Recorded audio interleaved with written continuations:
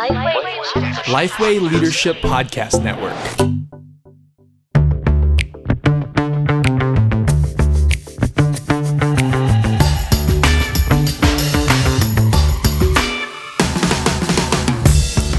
G'day, I'm Scott Sanders. And I'm Derek Hanna.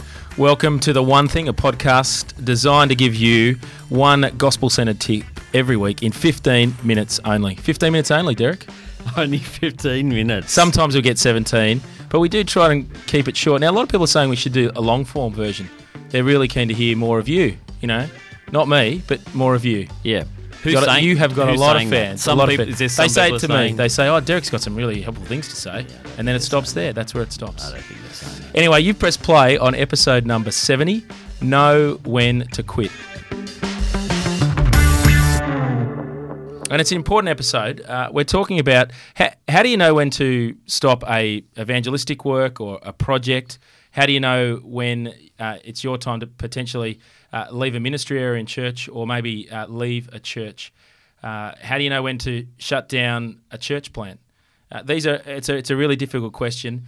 We want to talk to Derek today about how to know when to quit.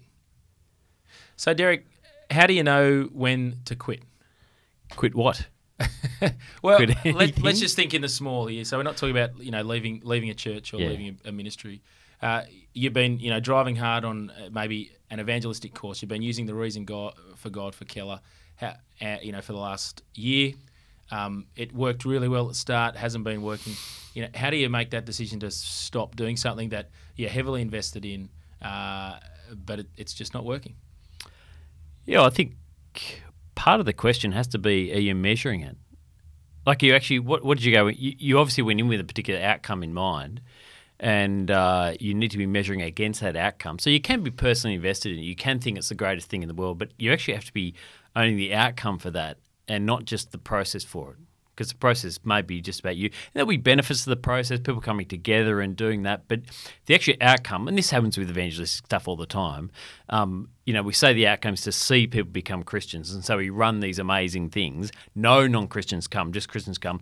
Christians feel great about themselves because they do stuff, but the outcome doesn't get achieved. And so the way in which you need to think about how to shut that stuff down is it actually achieving what I set out to do at the start? If it's not, shut it down. So that's really helpful. Keep it about the outcome. Keep it not about yourself, even though it's very hard not to make it about yourself, especially when you've set up that ministry and got it working. Yeah. What about when you actually need to you actually need to quit? Quitting is the wrong word, but you actually need to hand something over, and you're really, really good at it. You're really invested in it. How do you sort of personally deal with the loss and the grief of, giving up something that you really want to do? For example, a lot of our church planners, they're great at mission, but in order for the church to grow, they actually need to hand over a mission responsibility to someone else on their team, so they can focus on other key priority areas.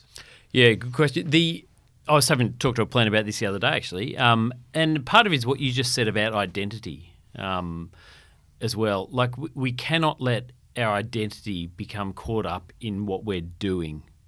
And as Christians, we want to say our identity is in Christ, and when we open Scott's Toolbox later, there'll be something in there for that. But actually, the identity we have is not in what we do, but in Christ. And so for planters, for example, when they hit those growth barriers and they're growing, they start off with a heart, and will continue hopefully with a heart to reach the lost.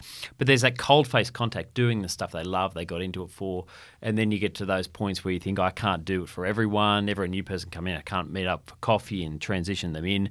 And so they start having to offload those things. At the start, it's easier because you can take someone with you and do it and train it. It's the point at which you need to step back and let someone else do it. And they may do it not as well as you, but... So theologically, there's an identity question. Yep. What other sort of theological resources are you drawing on as you're trying to, teach yourself? Oh, the fact that I'm not in control of everything. Actually, this is not my church, this is God's church. That he uses more people than me. I'm part of a body. My responsibility is to actually grow and disciple those around me, as well as trying to reach the lost and mobilise people towards that. So theologically, I want to say I'm not in control of everything. I have a responsibility under God. That responsibility is both to drive towards, seeing people become Christians, but also maturing and raising up and building leaders as well. So I need to balance those two things in that. Now, I want to talk about some of the signs and I'll have a follow-up question. So, but what are the signs in particular? That you need to step back, or you're too clingy. That you need to step back. You need to step back. Or you need to stop this ministry. Yeah. It can come in a number of different ways, can't it? Because in one sense, it can feel like to you nothing's wrong, like things are going well. But I think one of the signs can be if you are so caught up. If you are so caught up in the ups and downs of that thing, if you feel like no one could ever do it possibly as well as you, that your identity is starting to be melded into this thing, whether it's an evangelistic thing or whether it's whatever else it might be, whether it's your church or your church planting ministry, your identity is being melded into this moment. So if it went down, you went down. I think that's dangerous. I think that's one side of it, and you may not always be able to see that as well. The other side of it as well is if you're actually, if you need to step back, if you're feeling like you're not in a place where you can move this thing forward towards the outcomes that it's for. And so that can happen.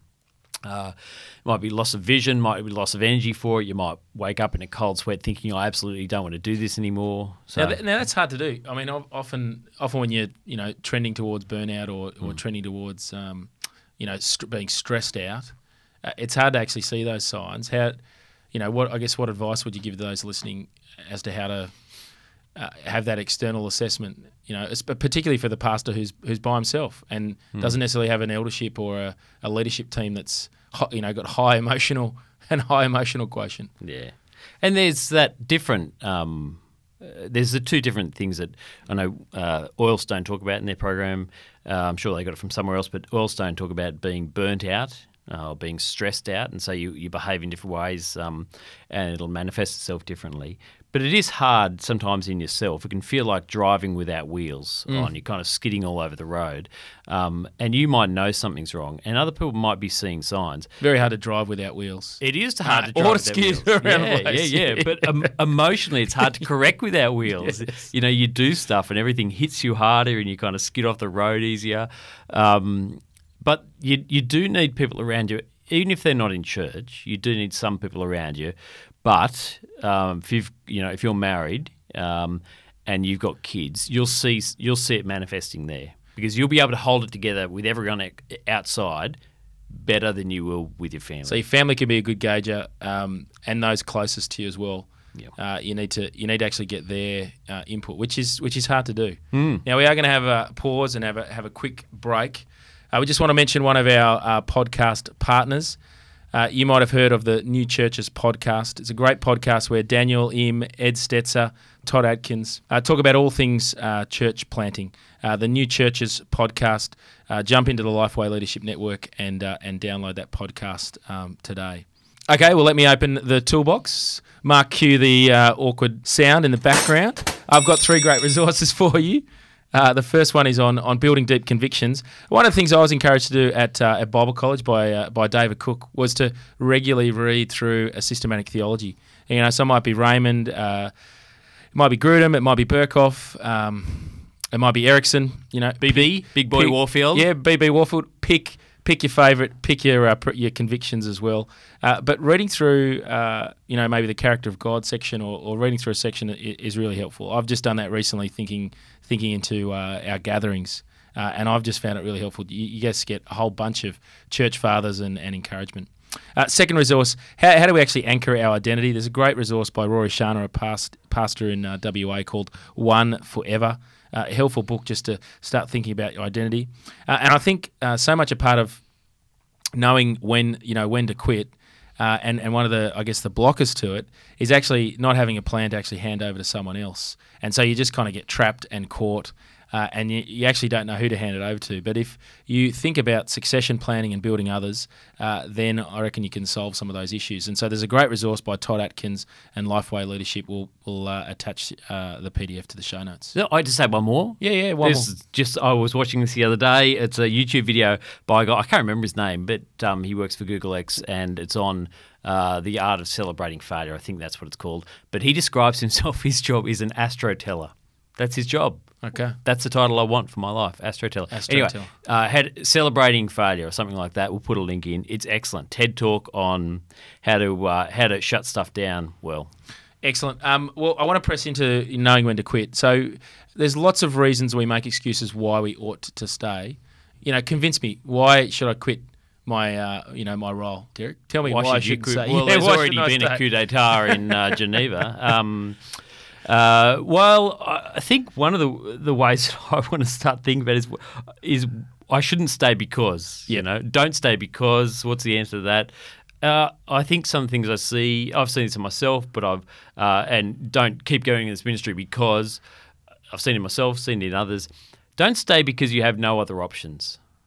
Don't stay because you can't think of what you might do if you don't stay here. It's really damaging it can be really damaging to the ministry you've worked hard at, really damaging to the people around you as well. Don't stay because you can't think of anything else to do. Now it is hard because often in ministry, there's not like there's seek.com for ministry out there. I know there are a couple of boards, but there's not a lot of other options out there for particularly in ministry. Australia as well. When you go to Bible college for 4 years, you've done MTS before that, you've left any kind of professional degree you've had in the past. It's hard to get back into nursing. It's hard to get back into teaching. Well, I did IT and they were punch cards when I was around, so that's a long way away. But yeah, it is. So that is hard. I'm not saying it's easy, but you're not doing yourself any favours. And you're not doing the ministry that you love any favours by staying there because you have no other options. So what else? Don't stay because... Well, don't stay because you can't see a future without you there either. Don't say, oh, look around and there's no one who could possibly do this as well as me, or there's no one waiting to step up.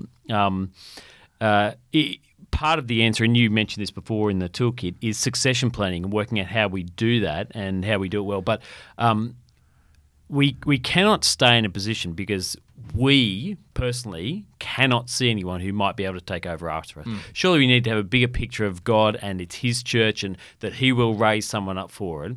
We do need to be responsible in thinking about succession planning, and we can't leave at an awkward time if everything's kind of coming to a head and you say, no, I'm out the door.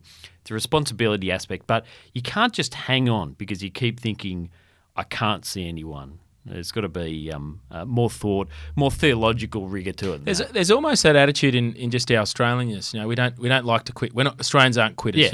We give up. We've got both our legs blown off. Yeah. We don't have any arms, but we're still going to take the Kokoda Trail. Yeah. There's kind of that heroism in Australian culture, but also in a lot of ministers as well. Yeah, stiff upper lip. Yep. It's from our English brothers and sisters. Yeah, absolutely. Yep. So don't stay because... if you do... there's a good chance you're going to do more harm than good. So this is thinking, if you have no other options, don't stay because of that. If you can't see a future without you there, that's not a good reason to stay. And if you do those things, you will cause more harm than good. Yep.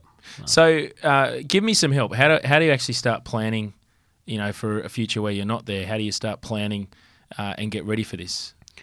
I think day one on the job, you want to start planning for that future. Not because you want to leave. That's not the goal. And for a ministry as well, not because you want to shut it down. What you're thinking is, I want to build this ministry or build this role and build the people into that so that if it is achieving the outcomes, when I step back or when something happens to me, it continues to drive towards the outcomes that I set it up for. So you've done some real helpful work on us and our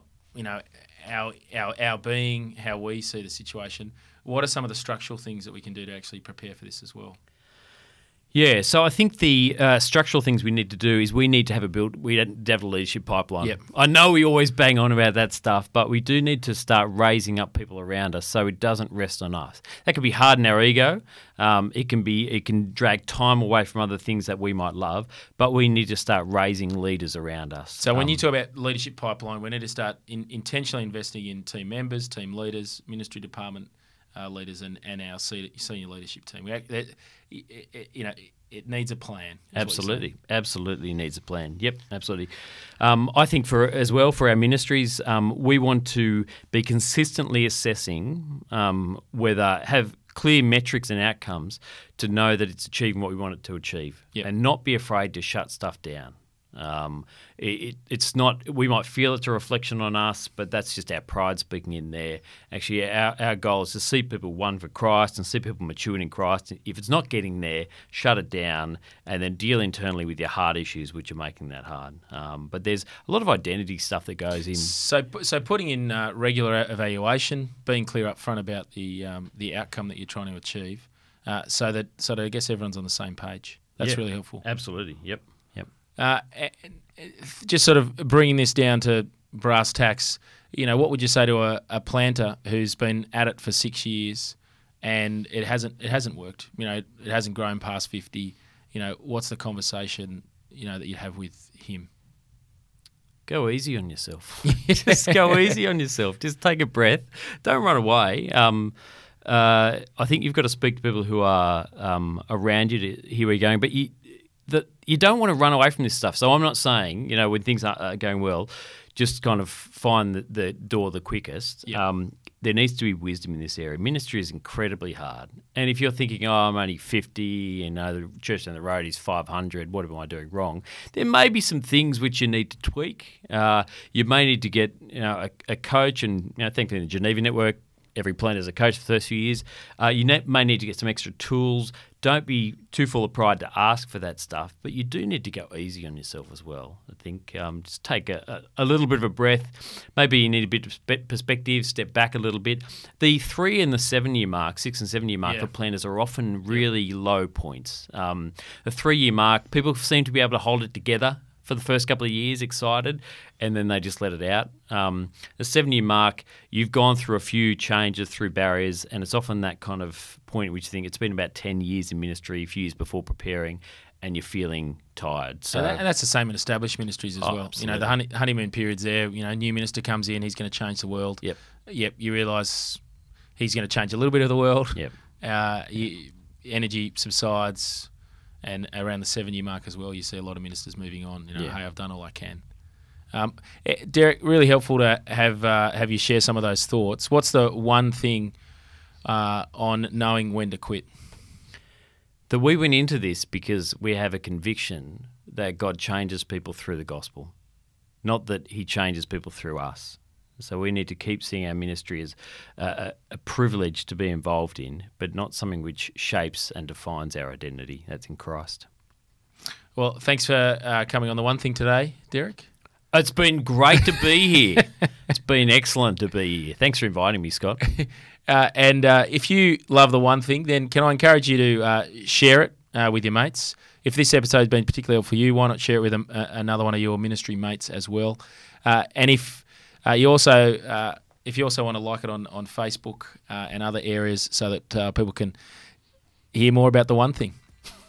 Coming up in our next episode of The One Thing, we're going to be talking with Paul Harrington, the senior pastor or senior minister of the Trinity Network of Churches in Adelaide. It's going to be a great chat with him. I'm Scott Sanders. I'm Derek Hanna.